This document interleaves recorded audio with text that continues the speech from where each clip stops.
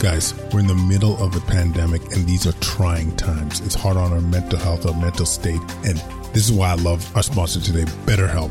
They're the largest online counseling platform worldwide. They change the way people get help with facing life's challenges by providing convenient, discreet, affordable access to licensed therapists. BetterHelp makes professional counseling available anytime, anywhere, through a computer, tablet, or smartphone. It's brilliant. Sign up today. Go to betterhelp.com/solvinghealthcare and get 10% off sign-up fees.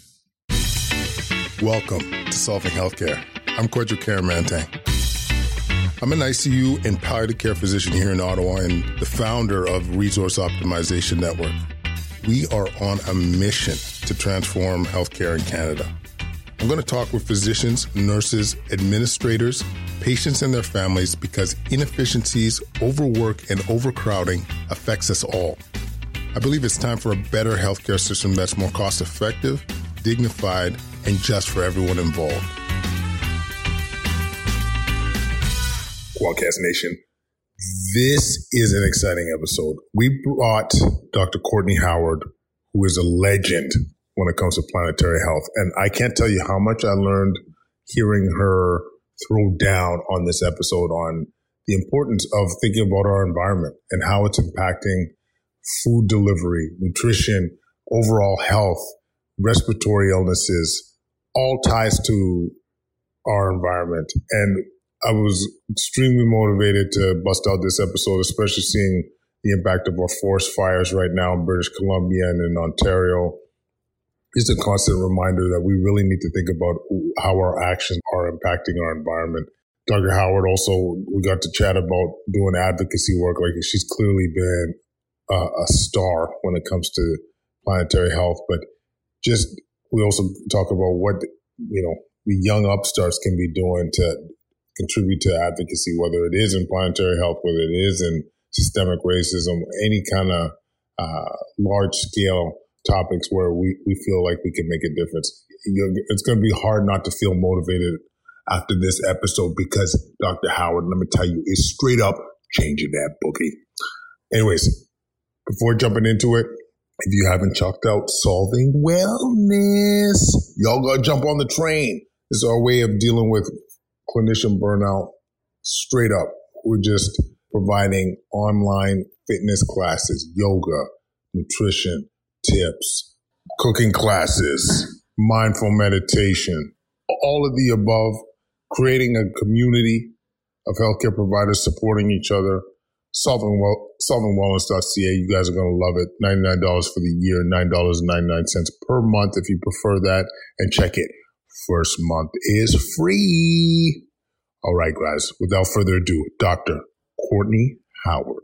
Quadcast Nation, we have a special episode. We have the one and only Dr. Courtney Howard, TEDx speaker, advocacy lead, queen of planetary health. I don't know if I can say that, but I'm saying it. I'm saying it today, yo. And, I am truly honored to have you on the show because you're a legend. So thank you so much for coming on the show. Can you do all my intros from now on? That was amazing. I would. It would be a privilege, honestly, with your credentials. Courtney, it's great to have you on the show. We got to finally meet at one of these chats that we had with the University of Ottawa medical students, and we got to talk about advocacy, which was amazing, and we'll get to. But maybe tell us about your journey into planetary health, because this is not a common, area of discussion within medicine. So how did we get there? Yeah, great question. It was a complete accident, really. I was a new doc. I come from a kinesiology dance background. I thought I was going to be a sports medicine doctor. And I did, though, want to work for Doctors Without Borders. And when I graduated from emergency medicine, I went to their website and said, okay, if you want to work for us, you have to go north first. You have to go learn what it's like to work in a remote community with different culturally diverse populations. So go do that. So I started booking locums up in Inuvik, which is north of the Arctic Circle. And on one of them, I was literally running through the Edmonton airport and I realized I didn't have a book, and it's quite a long plane flight. And it was December. So I was heading into an Arctic winter and I was thinking to myself, I better have a book.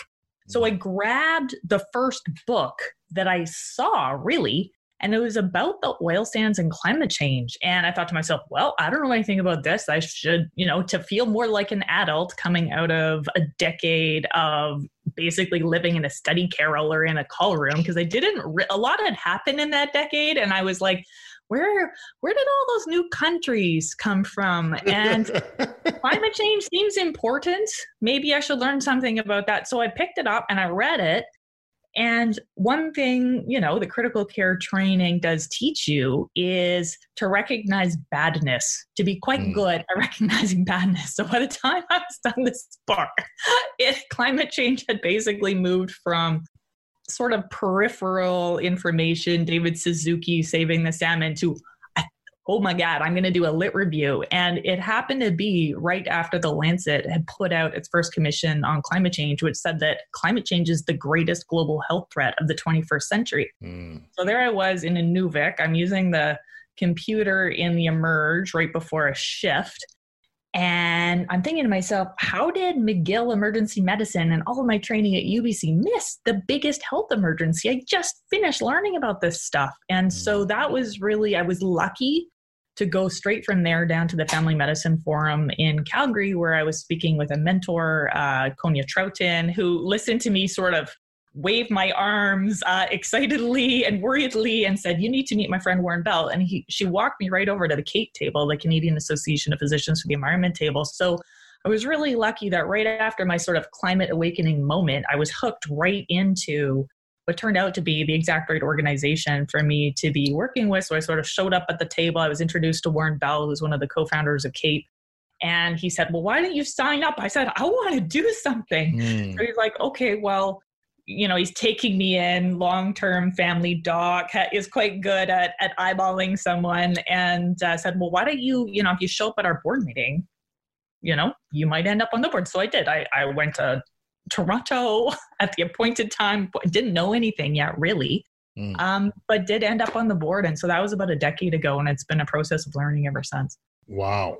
I like the go get 'em of all this. You see it as an issue and you're like, I'm taking this head on. And it's crazy when you think about it too. It's like thinking about how much is impacted from planetary health, like how large of a scale.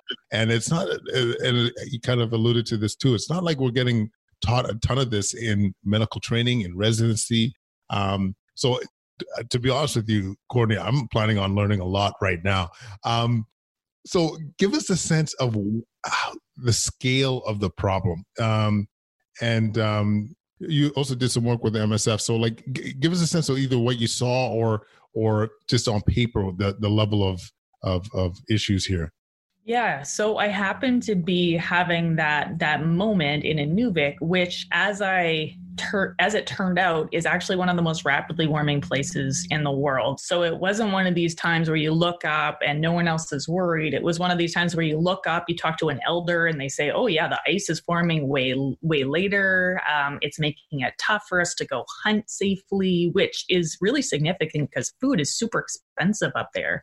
And so food from the land, fishing, hunting forms a really large proportion of people's lean protein. So it was already, according to Health Canada, having food security consequences. Cultural sharing practices have been altered, decreased safety of going through basically icy areas. There was a study that came out that showed that wintertime drownings are increasing. Just recently, the first international study came out. Lots of mental health consequences that I don't think we talk about enough. There's this word, solastalgia, which means feeling homesick when you're still at home.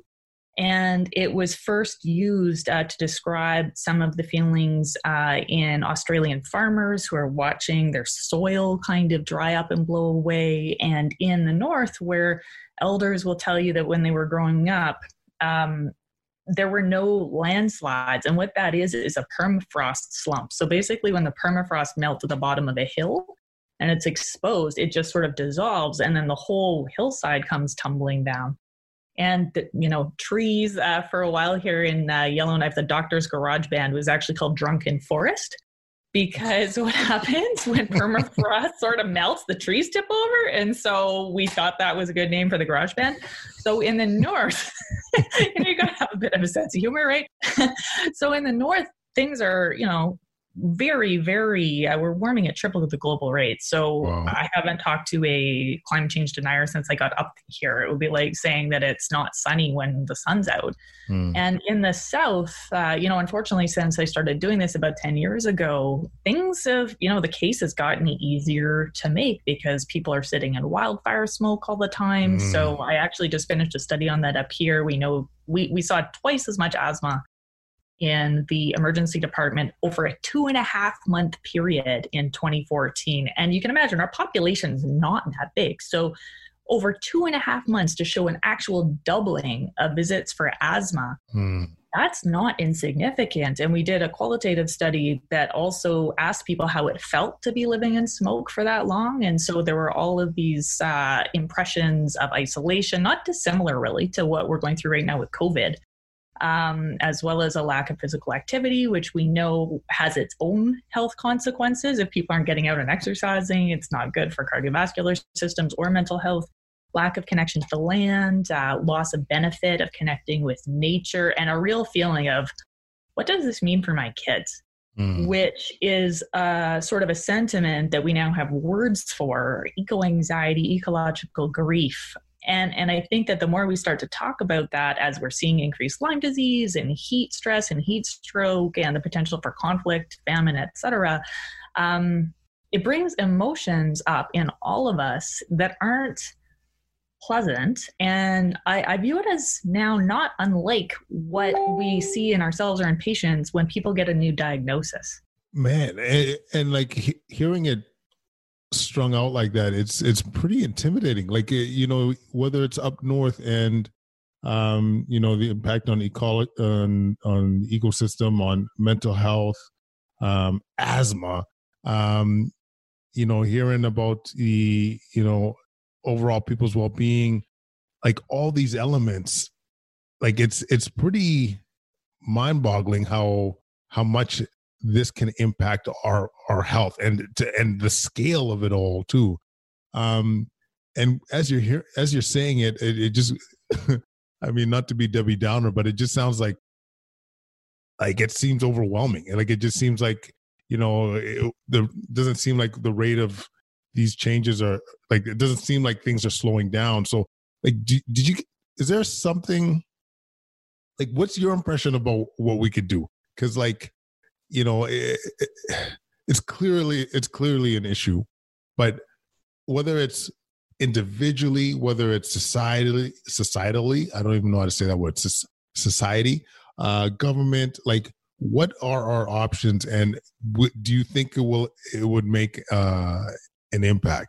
Yeah, that's a great question. And so you're right, it is big. And what I've come to realize is really what Indigenous populations and people have told us for forever, in that the ecological determinants of health, I think about it like a nest now, so a planetary health nest. So the underpinnings, the foundation, are things like soil, water, the climate, biodiversity. And if that's really stable and things are going well, we have the opportunity to have financial systems, social systems, other kinds of ways that we organize ourselves. And that gives rise to the social determinants of health, things like housing and education and income.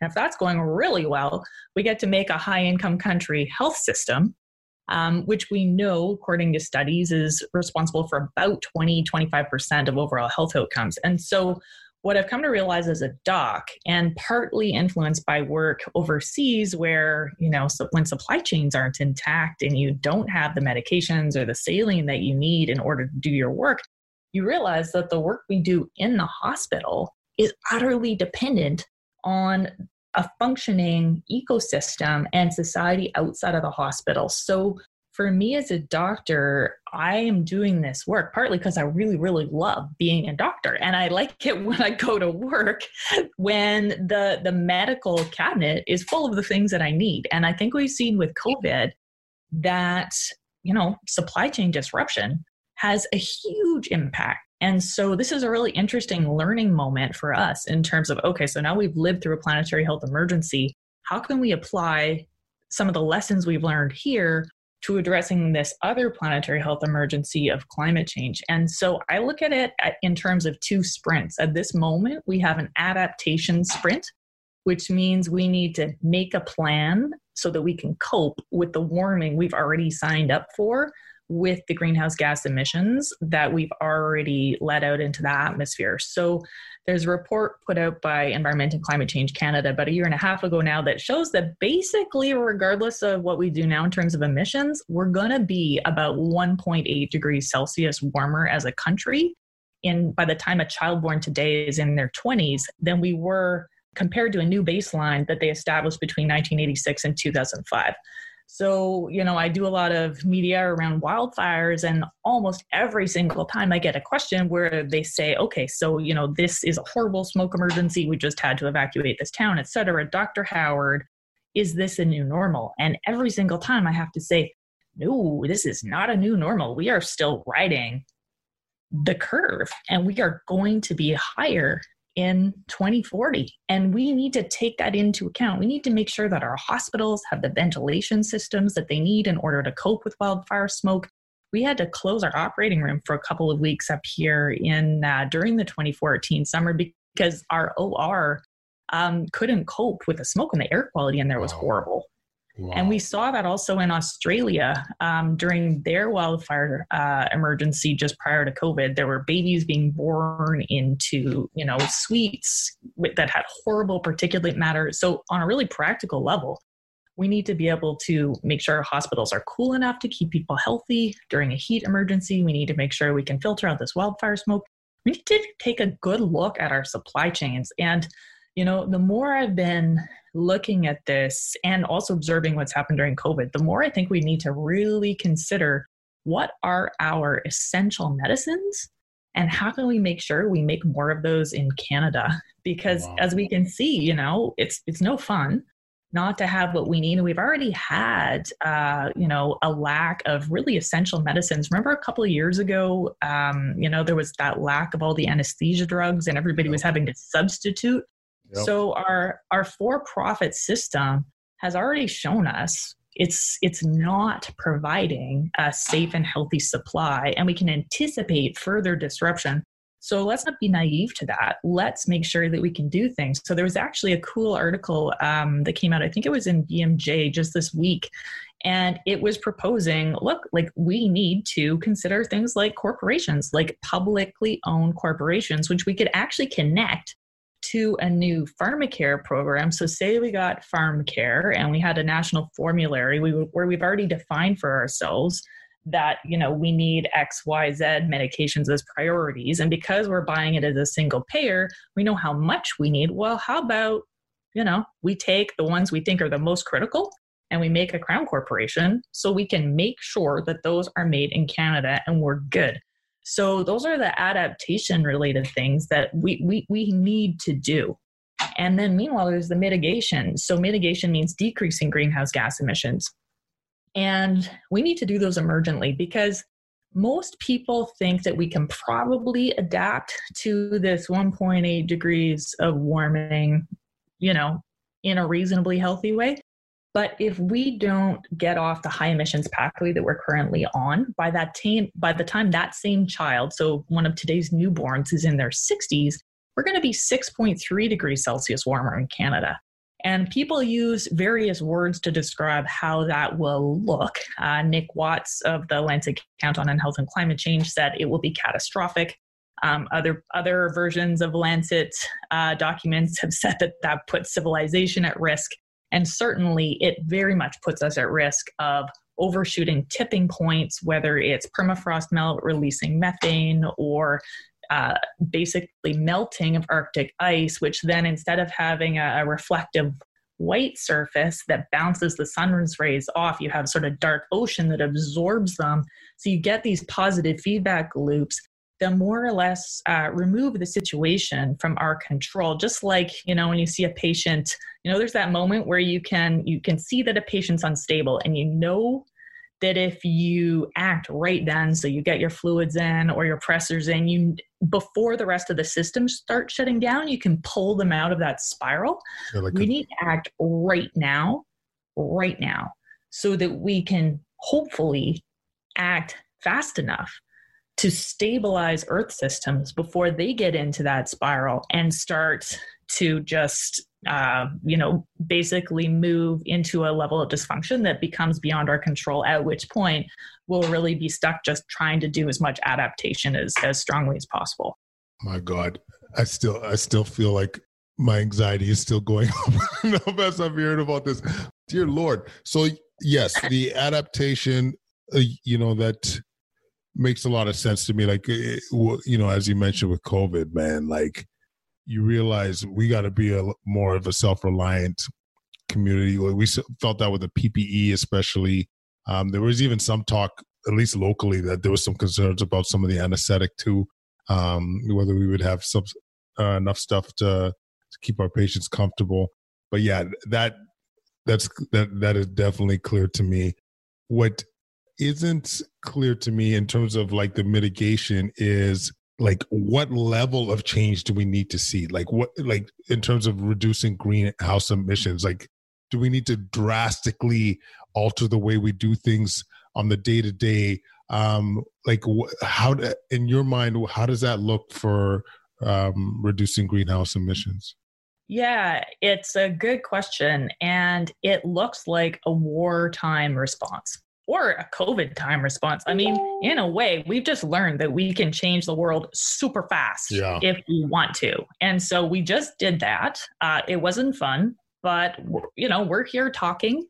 And if we can do this in a planned way instead of a reactive way, like we did with COVID, we can do it in a smarter way that's less uncomfortable for people. So I'm actually just reading a book by Seth Klein right now that essentially looks at all the policies we had for World War II and says, okay, hey, how can we use some of these same strategies to win what he's calling the good war of climate change? And so it looks like coordination between the public and the private sector. It looks like changing the structure. I'm sure we both spend our fair share of time trying to counsel patients to do more good things more often. And that works, like 5% of the time? You have your one...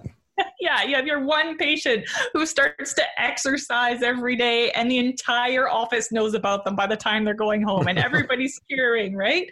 So basically based on that personal experience as well as a body of evidence around this, our best and most useful things as docs is, yes, to make personal changes in our lives to, bike to work, eat less meat, fly less, etc.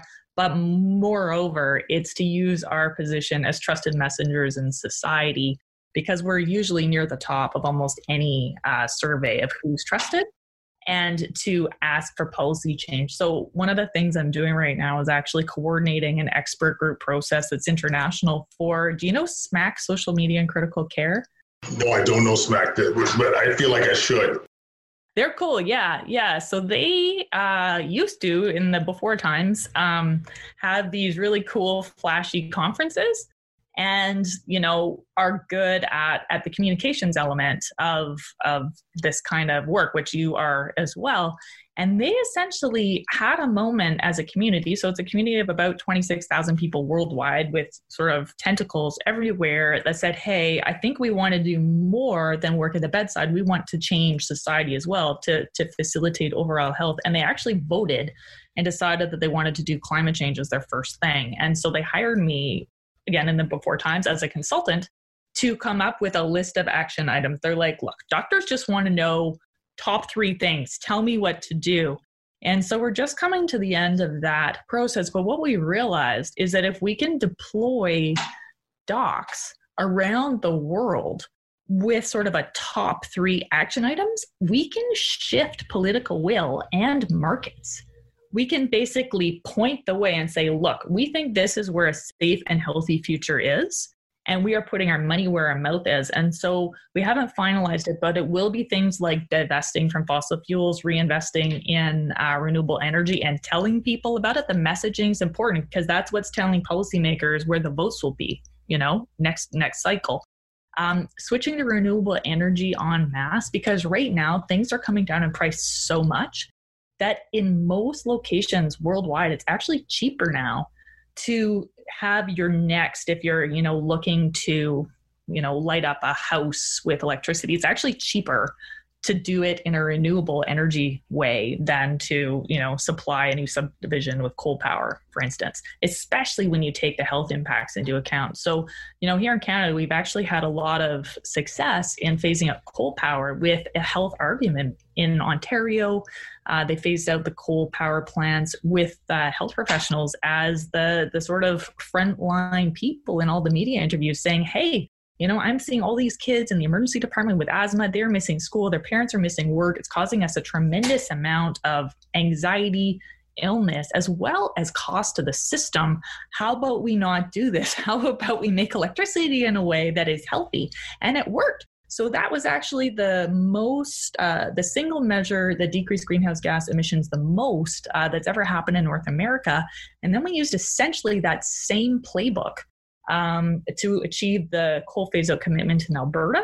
And then about 6 months later, my friend Joe Vagpond, who I'm not sure if you know, he's the incoming president to Cape, he called me right before Christmas, right after we got this Alberta coal phase-out commitment. He's like, Courtney, I think we need to go national. I was like, how about you eat some turkey, Joe? Like, do you want to have a small rest? And he's like, no, we need to do this. So there was a federal regulation. And so it's about finding the target where if you alter it, big things happen. And so he and some people from Pembina had identified that if we could change the sort of allowed duration of life for a coal plant, we could ratchet back and really accelerate a phase out nationally. So we did it. It worked.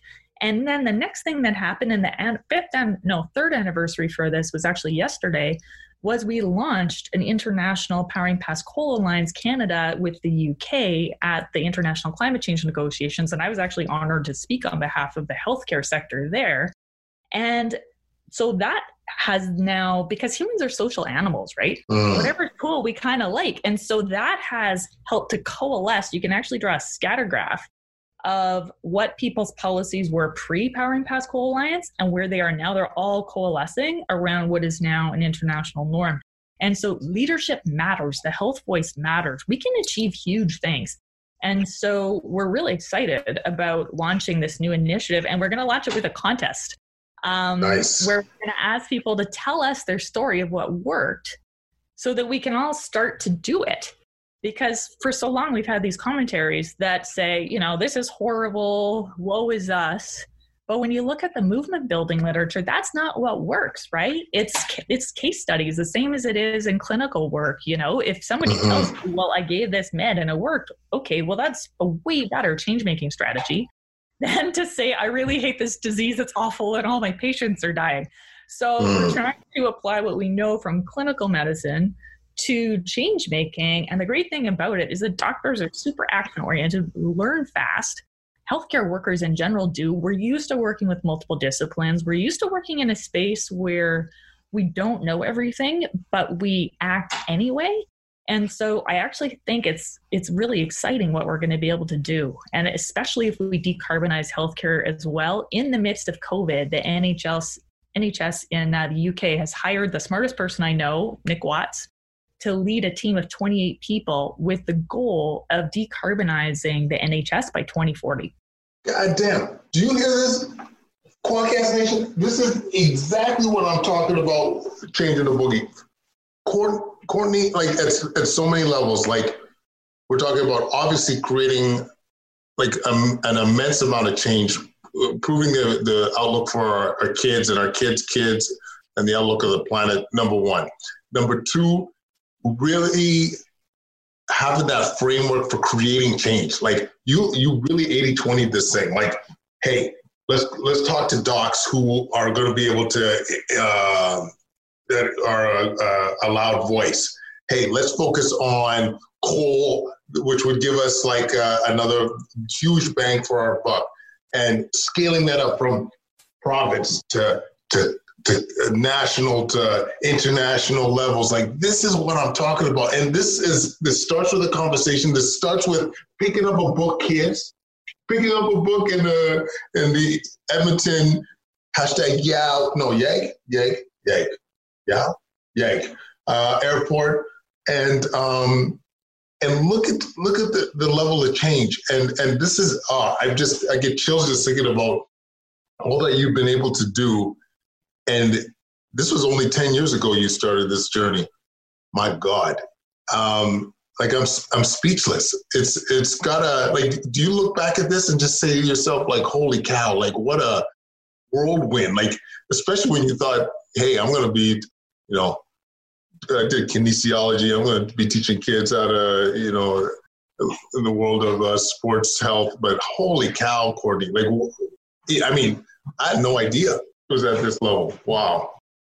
Yeah, well, thanks. And yeah, I mean, I was lucky to get in on the ground floor and show up. Like, this is something that's more difficult to do in person now, but, in terms of change makers showing up, amazing what happens when you show up, and you kind of just like smile your way into a room and listen and introduce yourself to people afterwards. I just ended up meeting, I was super lucky. I met the people I needed to meet and doing the work, and creating some space in your life for that. So whether that is, shortening your commute, if you have the ability to, small towns are great for that. I live in the middle of nowhere. Well, I live in the middle of a giant, we're 1,600 kilometers north of Edmonton, but it's an 11-minute drive to the hospital or a 20-minute bike ride. So that saves me a heck of a lot of time. So if there's a way of sort of making your life circumstances a little bit simpler to create the space in your life to do this work, it's tremendously rewarding. I'm working with different disciplines all the time. I'm learning constantly. And what's super interesting, actually, is I've come to the belief that really communications are the limiting factor at this moment. So what you're doing, the skill set that you're developing and encouraging, that's what's absolutely required, because we have the research we need to point us in the right direction. I love what you said about we have to 80-20 this thing. I think I'm going to quote you because you're absolutely right. That's so well expressed. And I think we know how to do that. What I've seen is that, people learn. I know that there were people in my med school class who are smarter than me, so if I can accomplish what I've accomplished, I keep thinking about all these other people in medicine. Like, if we dedicate ourselves to this, and I think we have all sorts of reasons to, because our ability to do our work the way we like to do it depends on us getting this situation sorted.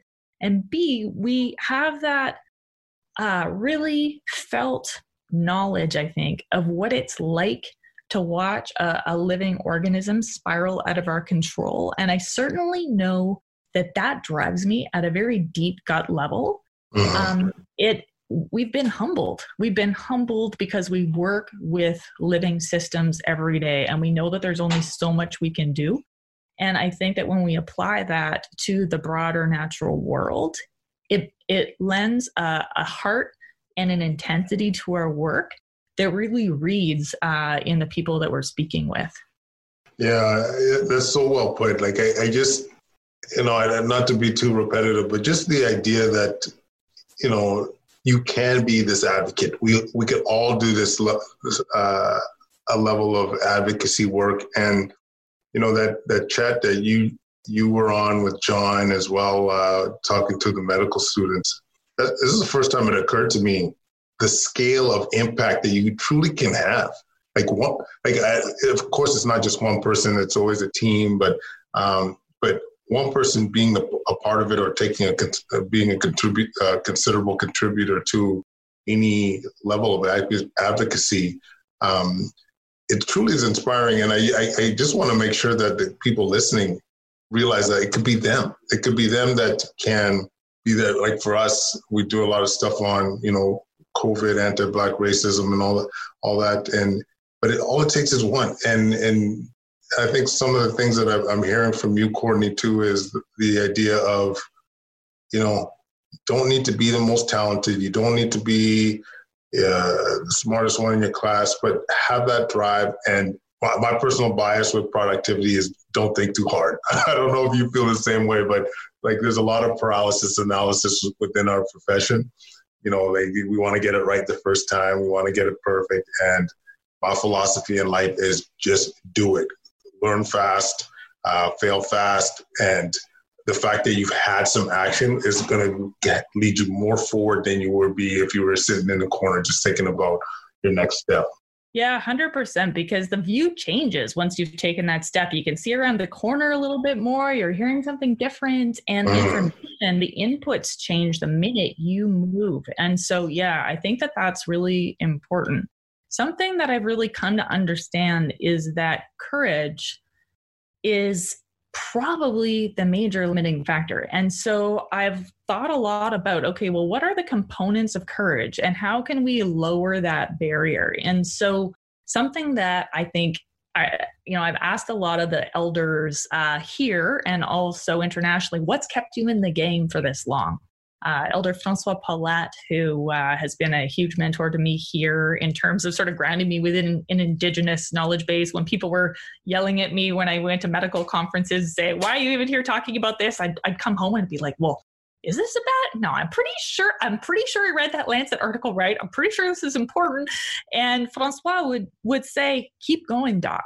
So that solidarity and that support was incredibly important to me. And I've heard that same message from so many people. So Robin Stott, who helped to start the climate change and health movement worldwide, he actually just wrote a letter in the Lancet about his experience of getting arrested in support of Doctors for Extinction Rebellion. Last time I saw him, I asked him to, and he said it's been the thing that's kept him going. It's been the company of similarly minded, wonderful humans. And so the more we can have initiatives that purposefully create that sense of solidarity and collegiality, the less lonely people will feel. And loneliness is really, it's sort of like the kryptonite of the advocate. It just becomes very difficult. And so if we can make sure we're creating the systems that reduce that sense of loneliness and then providing the skill sets, because when we look at the skill sets, even so you've learned the skill set of podcasting, you had to figure out which mic to use, which, how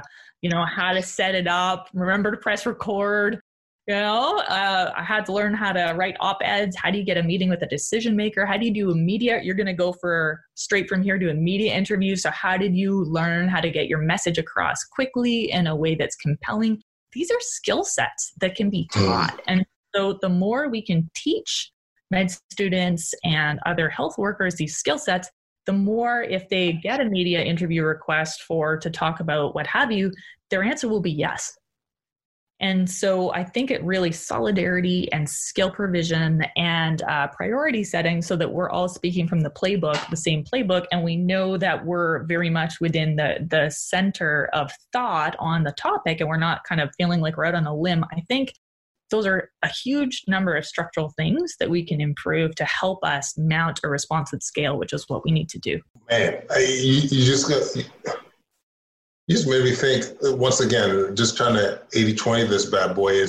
Imagine just, I don't know if it's a class or a course or a CMA related course, but on just like creating advocacy. What is the framework? What do you need? What are the skill sets? As you said, like, the framework, having that confidence and having that circle with like-minded individuals to have that support. What are the skills to be able to, in that op-ed, in that media appearance, on that podcast interview, to be able to bring about that message? Like a lot of beautiful things can happen when you have a lot of people that are, they have the sense that they could do it. Anyway, an idea will percolate that I think you might hear from me again after this, regardless. One thing I wanted to mention too, regarding some of the climate changes, like a lot of the stuff that we see is, or we mentioned is local, like especially, with the forest fires, the stuff that we're seeing up north. One thing I forgot to ask you about too is what about some of the international stuff? Like, because once again, when you did your work with MSF, like, did you have anything relatable or that you saw that was direct impact from climate change? So where I was, and it's interesting because I'm at a moment, and I think the conversation's at a moment where we're really examining global health and planetary health in the context of conversations around equity. So the words in my head around this lately have been, how do we decolonize global health. And it really is tied into this planetary health argument. So at the time, I felt like the most useful thing I could do was to go overseas and provide direct clinical care. And I do think there's still a role for that. So I was in Djibouti, which is a little tiny country in the Horn of Africa, super, super hot. And basically relies on imports for food. So it was after a time when international food prices went way, way up, and there was a malnutrition crisis. And so I was working in this tent ICU, resuscitating kids between the ages of 6 months and 5 years who had severe acute malnutrition. And so what that looks like is little humans with no immune system. And so they get a cold virus, they get a life-threatening pneumonia, they have a diarrhea-related virus, and they're at risk of dying of dehydration. They just have no buffer whatsoever. And so it was a lot of resuscitation. It was a lot of sepsis work, a lot of pneumonia work, et cetera, but we didn't have ventilators. And so you would get to this point where, and ATMA staff has done a really good job of figuring out how they can have the most impact possible in these settings, with the resources they've got. But when you imagine trying to bring a ventilator to a tent ICU, it just is beyond what is possible in most projects. So they will have ventilators in the operating rooms, but almost no projects have ventilators for sort of bedside work. And so we didn't have those. And so I was a new doc, and I had never had a child die under my care before going there. So there I was about a week in. There was a little one who'd been okay the day before. He had kind of a complicated type of malnutrition, the kwashiorkor kind, which you end up with all these fluid balance problems. And so you're trying to figure out, is he overloaded or not overloaded, without the types of tests we would usually use to help us figure that out. He'd seemed okay. We came in, and he was unconscious. And we saw that he did have a low sugar. So then we lost the IV, and we're trying to get, a new IV in. And of course he was dehydrated. So it was difficult to do that. We got an NG. In any case, we lost him. He died. He did CPR. And so there I am. He was the first patient we'd seen that day. I was with a very experienced mentor physician from Niger, Modeste Tamaklo. He was amazing. So he had been in that situation before, but I hadn't. So I was, the bottom fell out of my view of the world. I'm on the ward. I'm swearing at the ceiling in English in front of all of my staff. And then I realized that I had to keep going. We still had 50 other critically ill children to see that day. And so kind of took a couple minutes, said, well, this is where you are. You have to do this, and kept going. That was my first experience, and my staff were so kind. They came up to me because, of course, they'd seen that before. And I remember there's this one young nurse who was brilliant, Suleiman, and he would come up to me every time we lost a child and say, Docteur, ici on dit que le docteur soigne, mais Dieu sauve. So the doctor cares, but God cures. And so really my staff helped to carry me through that entire 6 months. But what I saw was that, when the situation is set up not to favor health, you can do your best to resuscitate beautiful little humans, and some of them are going to die.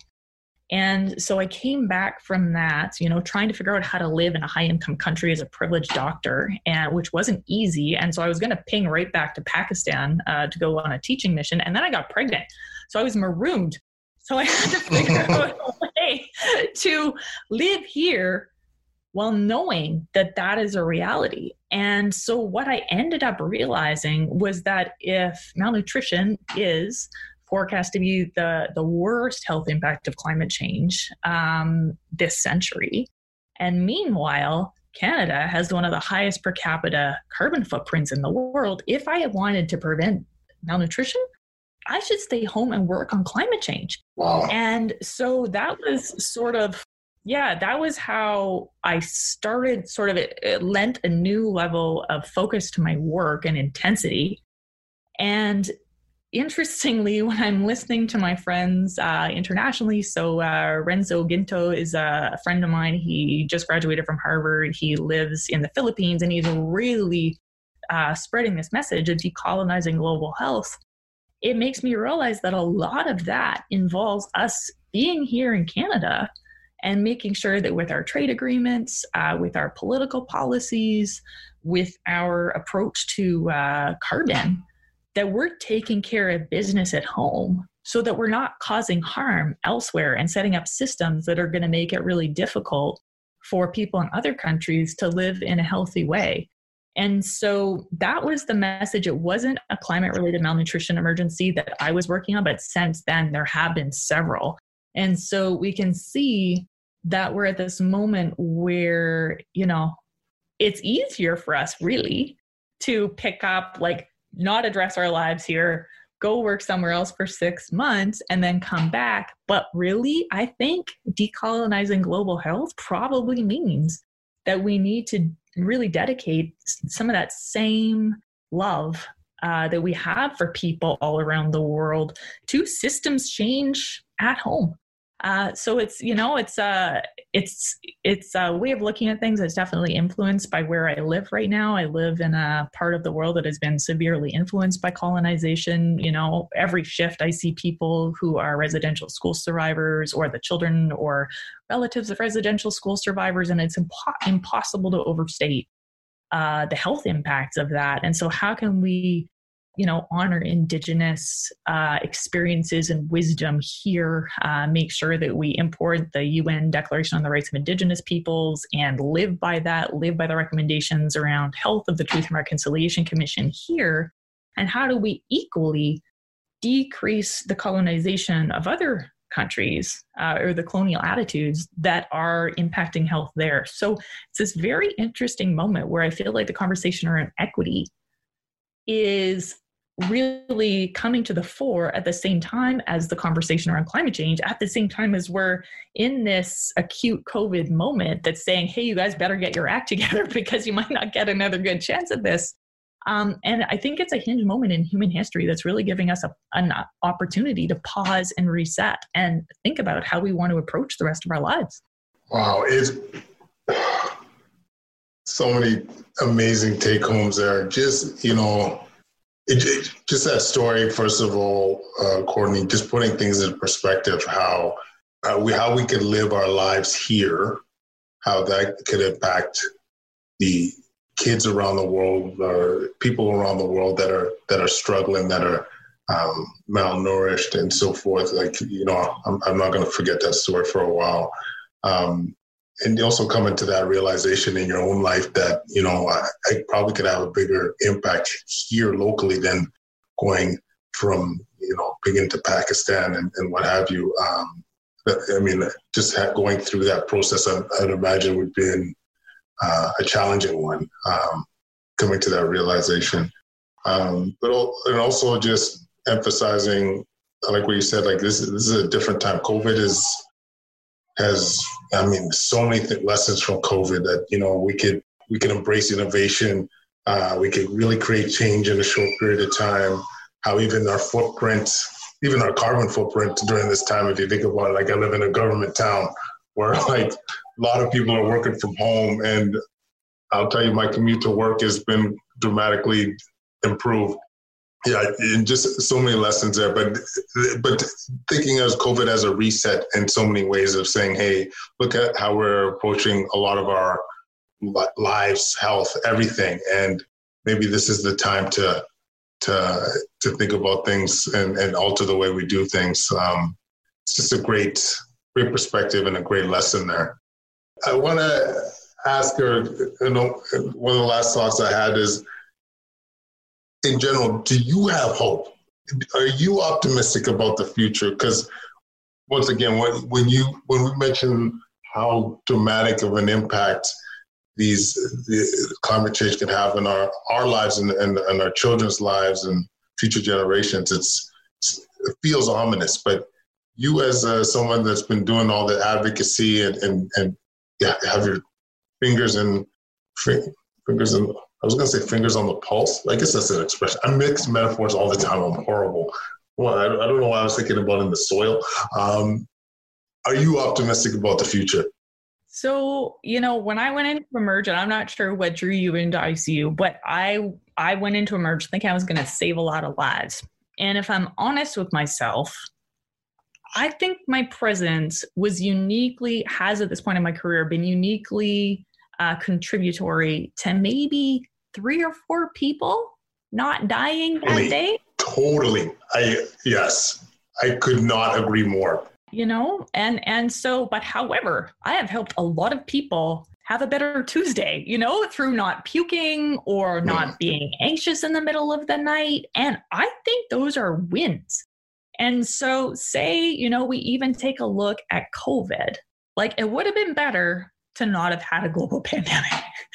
But I think that the people who are in the hospitals who've managed to, maintain their PPE supply, who had a really good plan in terms of being able to, upregulate their number of ICU beds and to staff it all, are feeling a lot happier right now than the people who have been combating, decision makers, who haven't wanted to listen to evidence-based decision making, who hadn't thought ahead in terms of that supply chain. And so to me, there's a huge spectrum here. I think that there's a tremendous, in 2040, if we're working at a hospital that doesn't get flooded out every year and that can keep working through a pandemic, that is a good outcome. And so, I think that it's not an either or scenario. I know that if the health professionals around the world deploy at scale right now, we're going to have a tremendously better world. People are going to live so many better Tuesdays, in 2040 and 2050 and 2060 than if we don't. That's how I think about it. And so, are we going to be able to prevent the massive, potential tailspin? I don't know. But I know that if my kid is there with a revamped, food system in Canada that no longer is designed to, produce a tremendous amount of not very many ingredients that are mostly destined for export, but is instead centered around, sustainable community-based agriculture that serves the actual food needs of the Canadian population.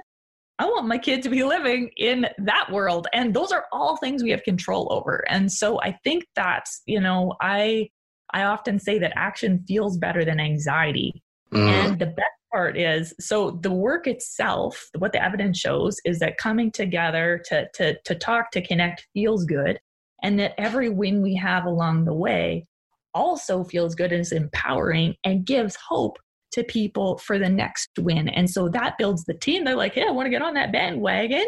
We're going to have some fun. We're going to do this work. It's going to feel way better than sort of watching the train approach and not getting off the tracks, that's not going to feel good. So how about we feel good while we're doing the work? Because we'll make some good change. We'll set our kids up as best as we possibly can. We're going to look back, from the ends of our career and feel really, really good about that work that we've done together. I love it, Courtney. I love the idea I love the optimism. I love the idea of, us banding together, more and more like-minded individuals pushing towards a better future. And honestly, I'm leaving this conversation a lot more optimistic than I did initially. I'll tell you that much. Courtney, where can people get a hold of you? Where can they follow you? Where can they feel inspired by you? Cool. So I'm on Twitter at Court G Howard. I have a website that's in the midst of transitioning from my brief political career back into more of an advocacy, policy, research-oriented sort of outlook. So it's drcourtneyhoward.ca. Keep an eye out for the CODA action plan. I think we're going to probably co-launch it with the New England Journal. So that will be exciting. So start thinking about your personal change stories. Did you manage to get anesthetics phased out of your personal practice? The ones, nitrous oxide or other anesthetics that we know are, pretty difficult for the environment. Did you manage to get a body to divest? Did you divest your own funds from fossil fuels? Have you put solar panels on your homes, decarbonized your personal transport, figured out how to get a meeting with a decision maker? And we're looking for significant wins and also learning points, because I think it's just as important to celebrate, well, I went out and I did this thing and it didn't quite work, but however, I learned a bunch of stuff, and we will be giving, the CODA people are very big on good storytelling. So we will be giving points for both content and creativity. And so keep an eye out for that call. And I think that we're going to see actually a tremendous amount of momentum building over the next couple of months and years. Dr. Howard, changing the boogie. This is what we're talking about, guys. Thank you so much for joining us. And I have a feeling we're going to be crossing paths pretty quick here. Yeah, I think so too. I've really, really enjoyed it. Thank you so much. And thank you for all this work that you're doing, building community, teaching us how to communicate, making sure that an evidence-based message gets out into the world in an entertaining and understandable way. That is not something that as doctors we're super good at. And so thank you for learning these skills and teaching us how to do it as you go. Thank you so much. Too kind, by the way, too kind. I do communications training and I recognize good communicators when I see them. So thank you. It's exciting. It's been super fun to chat with you. Likewise. Quadcast Nation, tell me that wasn't spectacular. Yes. Thanks everybody for listening. If you want to leave a comment, leave it at quadcast99@gmail.com. Follow us on Facebook, Instagram, or YouTube at Quadcast. Leave us a 5-star rating wherever you listen to a podcast because it makes a huge difference in improving our visibility. Check out our shop. Go to solvinghealthcare.ca/shop. Check out our online conferences, specifically low carb and resilience conferences. Changing that boogie. Listen, thank you so much for listening, everybody, and we'll connect again real soon. Peace.